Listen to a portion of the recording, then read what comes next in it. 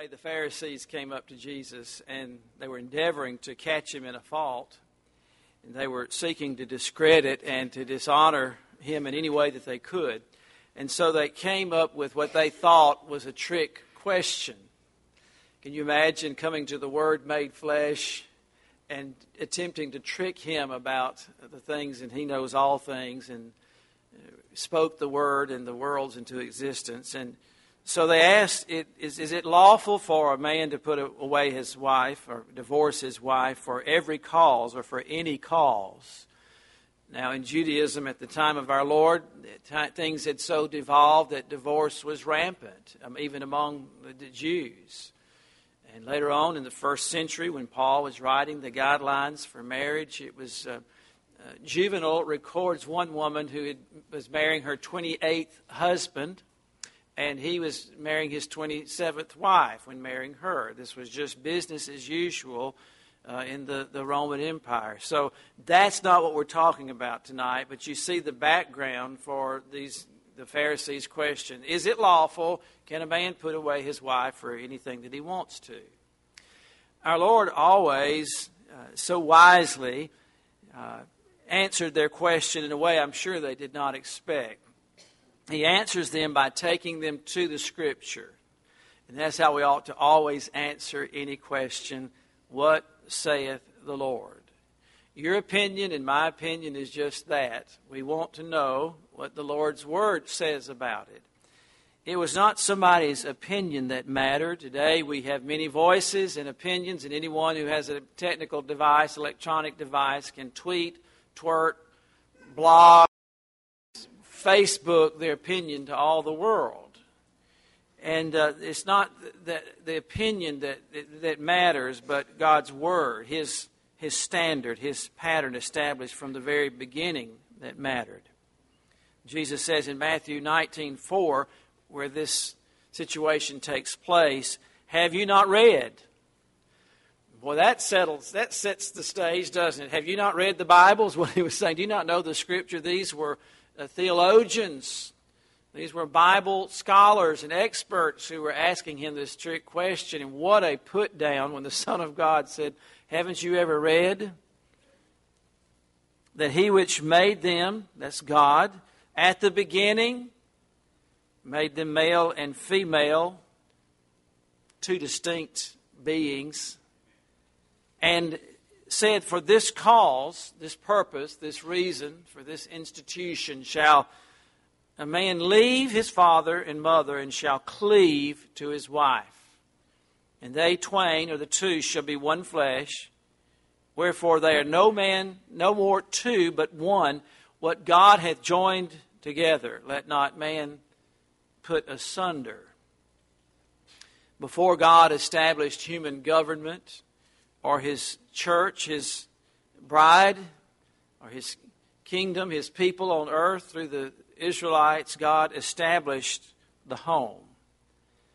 He lays the cornerstone Himself in Genesis chapter 2, verse 24, for marriage, for all mankind, for all time. The picture here is God Himself, and what a beautiful picture it is, performing the first wedding ceremony for the first couple. And He gives here His will, His pattern for the human race. Everything in civilization that we know flows from this very institution, this very ceremony that God is establishing. Every other thing, the world as we know it, flows from this edict, from this pattern that God has established. Is it any wonder that Satan is not trying to absolutely obliterate it and destroy it? It is God's pattern, His plan that He establishes here for mankind, for the preservation of mankind in His will. There would be no church were it not for families. There would be no government were it not for the families that God is establishing here. There are several things to note here. I want us to draw our attention to them.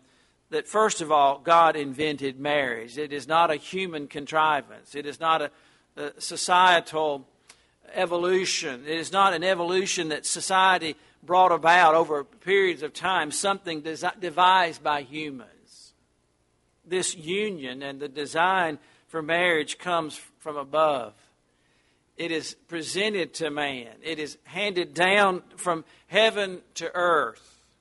Just like the mystery of the church that was unfolded. It was God's pattern, His plan, His design for His bride here on earth. Unknown or a mystery to the Old Testament saints and believers. Man could not have contrived the organism, the body of Christ. And the architect is God Himself, and He hands it down. And this is what He does here in establishing the home. He has the right, therefore, since He invented it, because He is creator and sovereign over all, to give the guidelines for this institution that He calls to be, that He has established. Remember, it is God who said, it is not good for man to be alone. Adam did not make a request for a mate. He didn't know enough to make a request for a mate. God saw that Adam needed a helpmeet. It is God who said that, who made note of that. God knows what you and I need before we know what we need. He's already thought about all that we could possibly need from now through eternity. Our Lord has gone to prepare a place for us because He knows exactly what we will need as His people throughout the eternal ages. He said it wasn't good for Adam to be alone. It wasn't lonely Adam saying, I would wish you would do something for me. I wish you'd make me a wife. He didn't even know enough to do that, to ask that. Secondly, not only did God invent marriage and design the institution and give it to us, we see the purposes of marriage are given here. First of all, we see in verse 18 that man should not be alone. God established marriage for companionship, intimacy. It is a beautiful and gracious gift that God gives to us in marriage.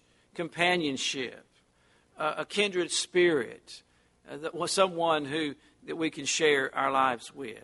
So one of the purposes for marriage was for companionship. Secondly, He said, I will make an helpmeet for him. In other words, someone to assist Adam in the job description that I've invented for him.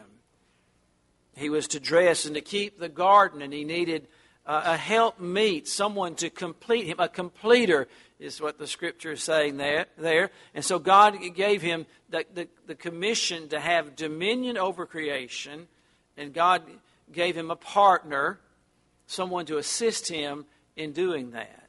We see these first two purposes reiterated very clearly, very obviously in Ecclesiastes chapter 4, verse 9, where we read, 2 are better than 1 because they have a good reward for their labor. 2 people's labor is more than 1 person's labor. I'm not a very good mathematician, but I can add that up. 2 are better than 1. They will have a good reward for their labor. For if they fall, the one will lift up his fellow. But woe to him that is alone when he falleth, for he hath not another to help him up. Again, if 2 lie together, they have heat. But how can one be warm alone? And if one prevail against him, 2 shall withstand him, and a threefold cord is not quickly broken. I performed a wedding yesterday, took part in a wedding yesterday, and I told the couple that there should be 3 in their marriage. What about it? The husband and the wife and the Lord Jesus Christ. So not only was marriage given for companionship or intimacy, but we see there it was given for productivity. A third reason for marriage is an obvious one, for procreation. We see throughout the record there, before the woman was given to Adam, God told all the trees and the plants and the animals and the fish and the birds to reproduce after their kind. Adam could not have had a child by himself. It is an impossibility. 2 men or 2 women cannot procreate. They cannot produce a child.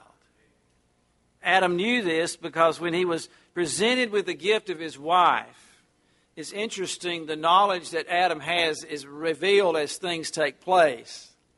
And he said this, when Eve was presented to him, she will be called Eve because she is the mother of all living.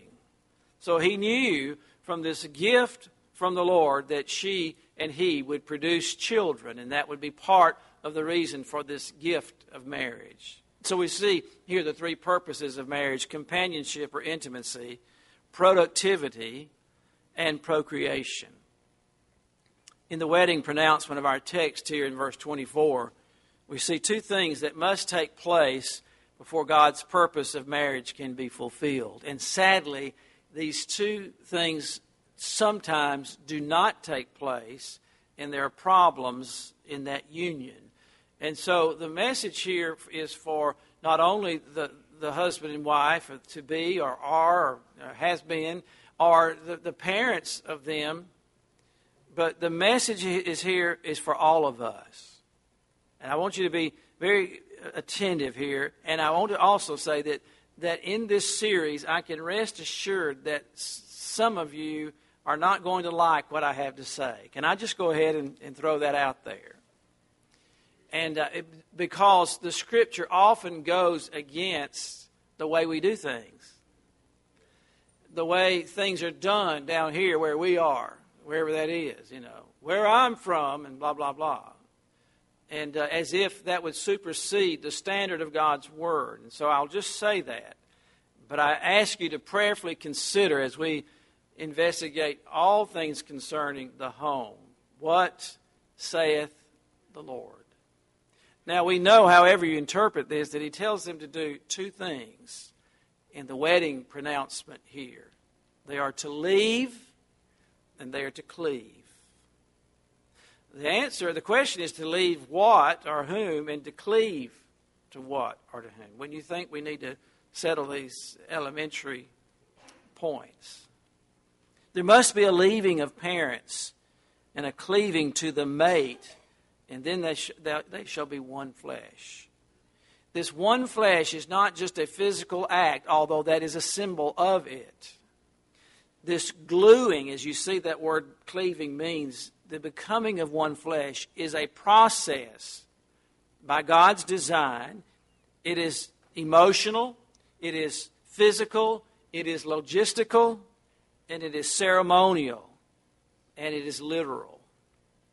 Satan has tried to corrupt God's pattern here since the candles were blown out at the very first wedding ceremony. If they had candles, I'm not sure, but I'm saying that just to illustrate. As soon as the I do's were said, and we were a group of us who had a wedding recently, and we said, remember when they used to tie cans to the car? How many of you remember that? They'd go off, and the things are so different now. We used to do things differently, but I remember the cans, they were tied on the back of the car, and they'd rattle as they go, and all kinds of things.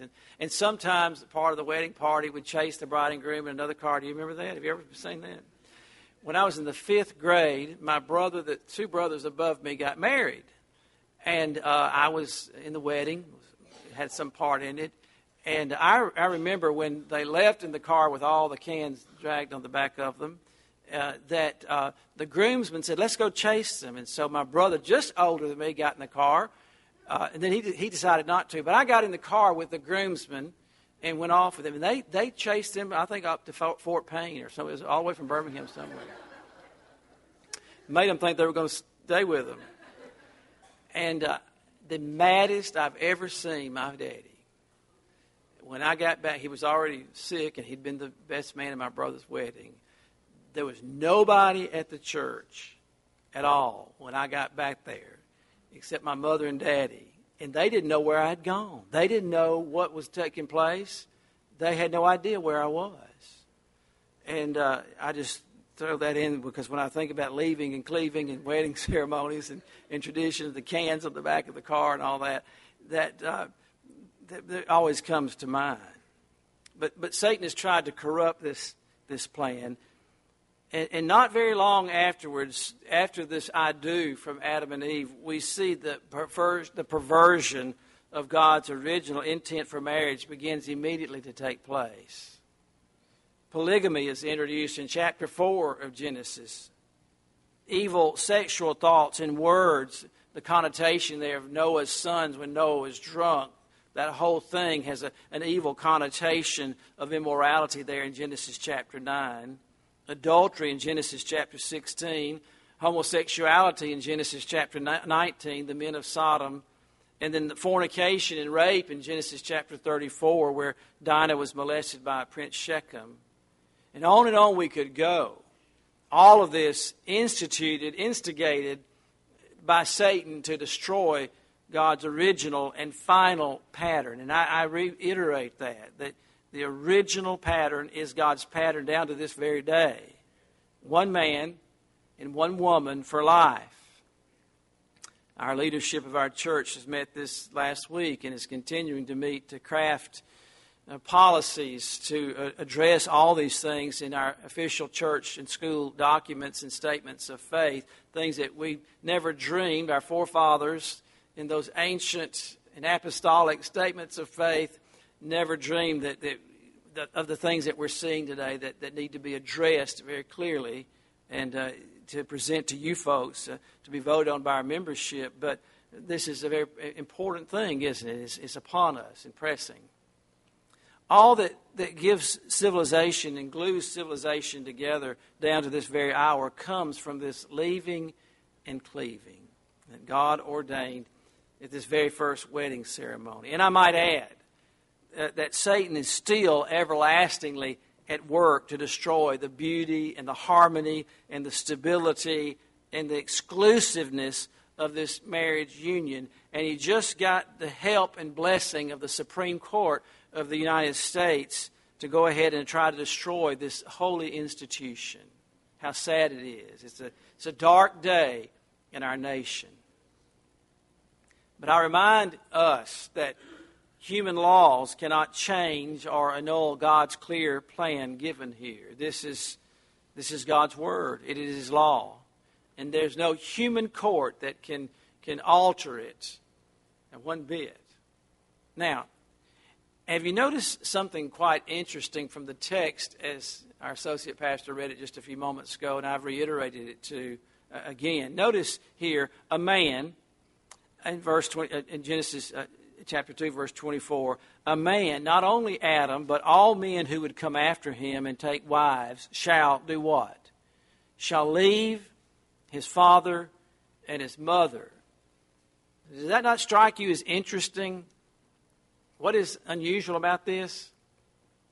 Well, Adam doesn't have a mother and a father, does he? And at this first wedding ceremony, God is saying, man shall leave his mother and father. So this is a precedent that God is establishing. We see this throughout the Scriptures. To be set down for future generations from this day and henceforth, because Adam didn't have a mother and father, but he was going to be a father, and Eve would be a mother. And so he's telling them, this pattern, I'm establishing it because you're going to have children. And from now on, this leaving and cleaving is my will. It is my pattern. Leave in the Hebrew means to loosen, to let go. And it is like the untying of a boat from the dock and letting it go out to sea. Or if you see a large vessel with a smaller vessel tied to it, and a crew mans that smaller vessel, the untying it and loosening it so it goes off on its own. It has the connotation of relinquishing, oversight of it, or of even forsaking. It has that connotation. This idea is so strong that in the old wedding vows, it is so strongly woven into the ceremony. It's all the fad for young people to write their own vows, and I know that men came up with those, but the old vows are these portions of Scripture are in them, and it says, forsaking all others. That's what it's referring to, this leaving. Forsaking those who have been dearest to you up to this point to one who will be dearer to you, who will take that place of the most intimate relationship up until that time has been the parent-child relationship. And that is being replaced by the mate that this husband and wife will be receiving. To have and to hold, from this day forward, for richer, for poorer, for better, for worse, to cleave unto thee.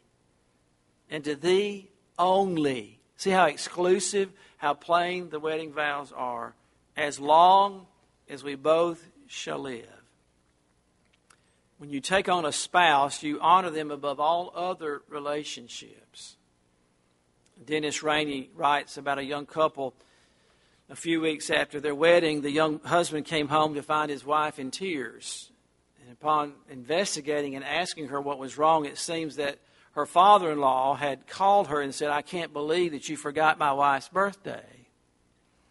In the father's mind, and no doubt in the mother's mind also, I'm sure that she instigated the phone call, that it was the daughter-in-law's responsibility to keep up with occasions like this, even the birthdays of her in-laws. And the young man knew he had to clear this up, and this young husband, and right from the beginning to set things on the proper course. And so he called his mother, and he said, "Mom, I love you. And I want to tell you that I am so sorry that I forgot your birthday and that I didn't send you a card or get a gift. And I'll make amends for that. And I apologize for forgetting it. And please forgive my carelessness and oversight. I love you. And can I speak to Dad?" And when Dad came to the phone, this young groom, newly married young man, said, "Dad, I love you. And this is the only time I want to have this conversation with you. I never want you to do that to my wife again. My loyalty is to her now. And if you have a problem with something I have done, you need to talk to me." Now, the Scripture says to leave. It doesn't say to dishonor. The Bible tells us to speak the truth in love, and that's what this young man did. He honored his mother. He apologized and rectified his negligence. And he honored his father, but was obeying and living by a precept given to him by his heavenly Father. That marriage and that union now takes the place of and comes before all other relationships. Should you tell your mother happy birthday? Yes.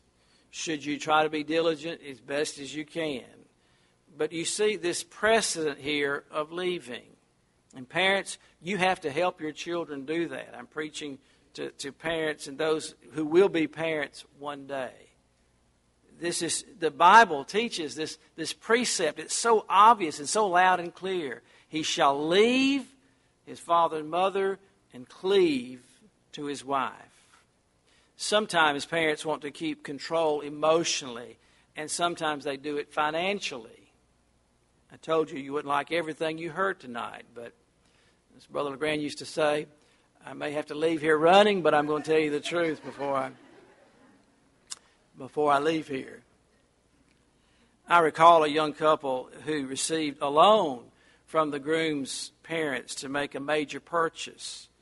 And they had the daughter-in-law, and not their son, but the daughter-in-law, sign a statement, a promissory note, that in the event of the son's death, she would pay the loan off.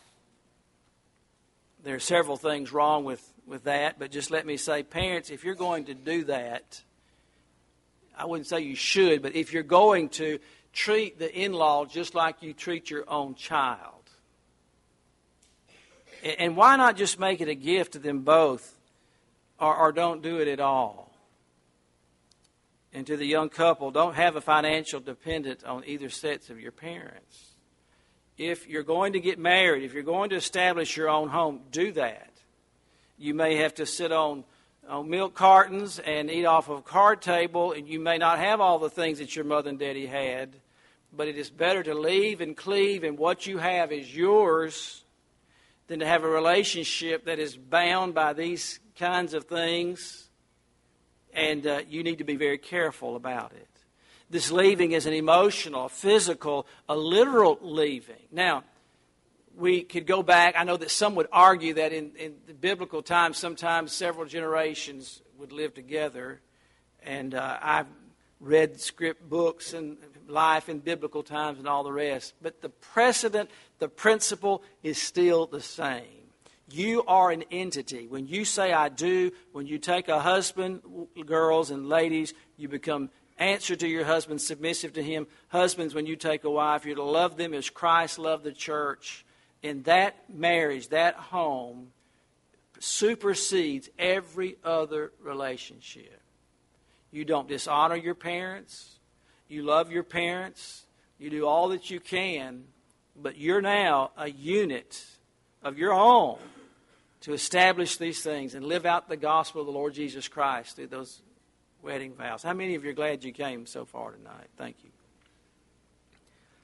Do not dishonor or treat unkindly or make efforts to see or not to see or fellowship with your parents and children. I know all those things are sticky, and it takes the wisdom of Solomon to work them all out. But parents, you should, as much as anything, help the young couple to get established and be there for emotional and prayer and spiritual support and everything that you can. But their business is their business, and your business is your business, and that's the best way to handle business. But leave. Establish your own family. The second word there is cleave. I told you that the message will be simple to remember tonight. Leaving and cleaving. And it means to cling, to adhere to be joined together, to be glued together. What a picture it is. When I counsel premarital counseling, I always give this vivid example. And some of you are going to smile because you know what it is. While we're talking about these things, I will draw a man on a piece of construction paper, and I'll draw a woman on a piece of construction paper.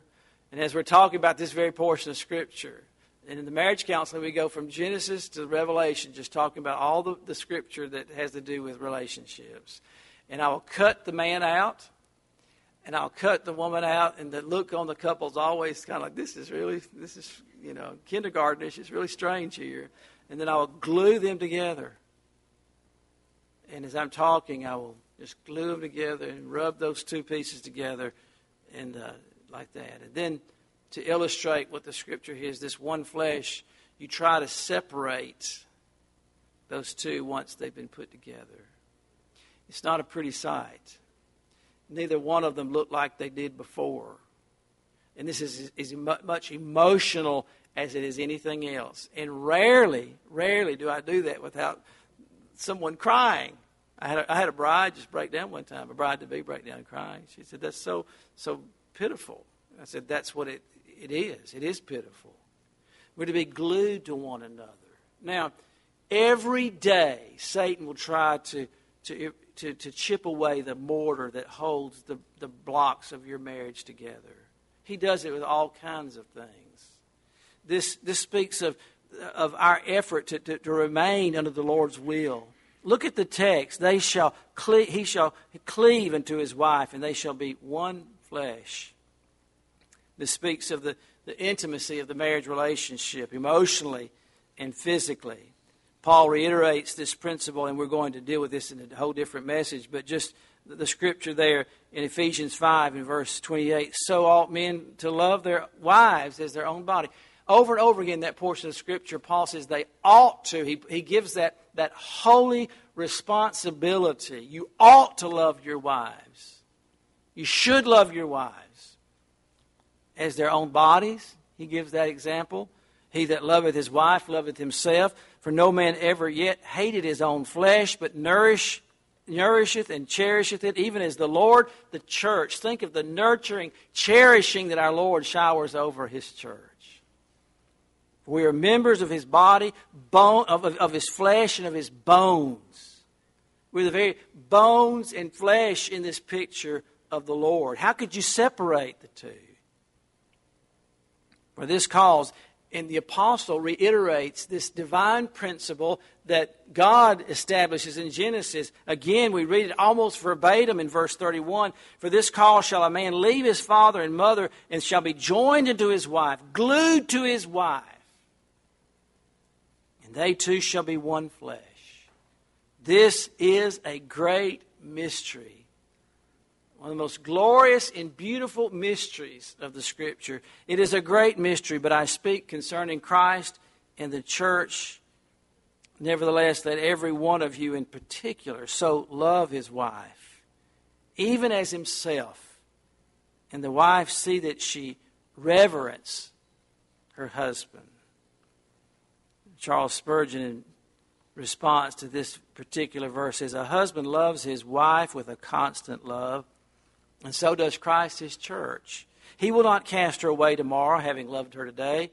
He does not vary in his affection. He may change in his display of affection, but the affection itself is still the same. A husband loves his wife with an enduring love. It will never die out.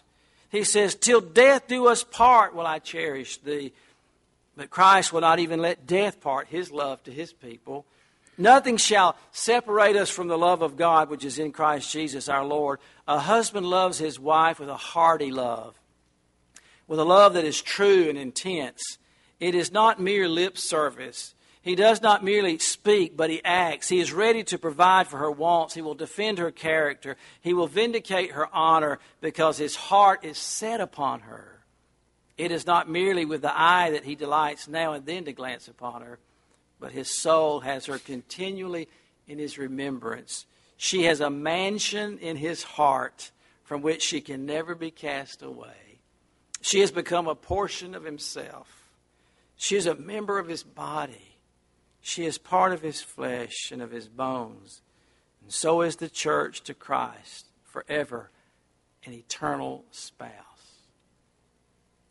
Brethren, this is holy and sacred ground that we're on. We're living in dark days where these very things are being cast aside and eroded. The church's commission is to preach the gospel to every creature and to live out the gospel. And the clearest picture of the gospel is Christian marriages, lived out before a frowning world where people have such a low view of it. Oh, may we revere Christ's church. May we never cast a reflection on the bride of Christ. And may we never cast a reflection on our marriage, on our mates. May all who look upon it see the outworking of the gospel, of this beautiful picture, this mystery of Christ loving his church and giving himself for it. Oh, what a picture. What a pattern for us. A man shall leave his father and his mother, and shall cleave unto his wife, and they shall be one flesh. Our gracious Heavenly Father, we thank you for your word, how instructive it is to us. We know that people look lightly upon these things in this day, and even some professing believers. But may we never lower the standard. May we seek out your will in all this matter. May our families and the marriages and the children be reared in the nurture and the admonition of the Lord. May we live out these things before a frowning world in a dark day. May the light of your gospel shine from your church and from the homes that make up your church, Lord. We pray in Jesus' precious name.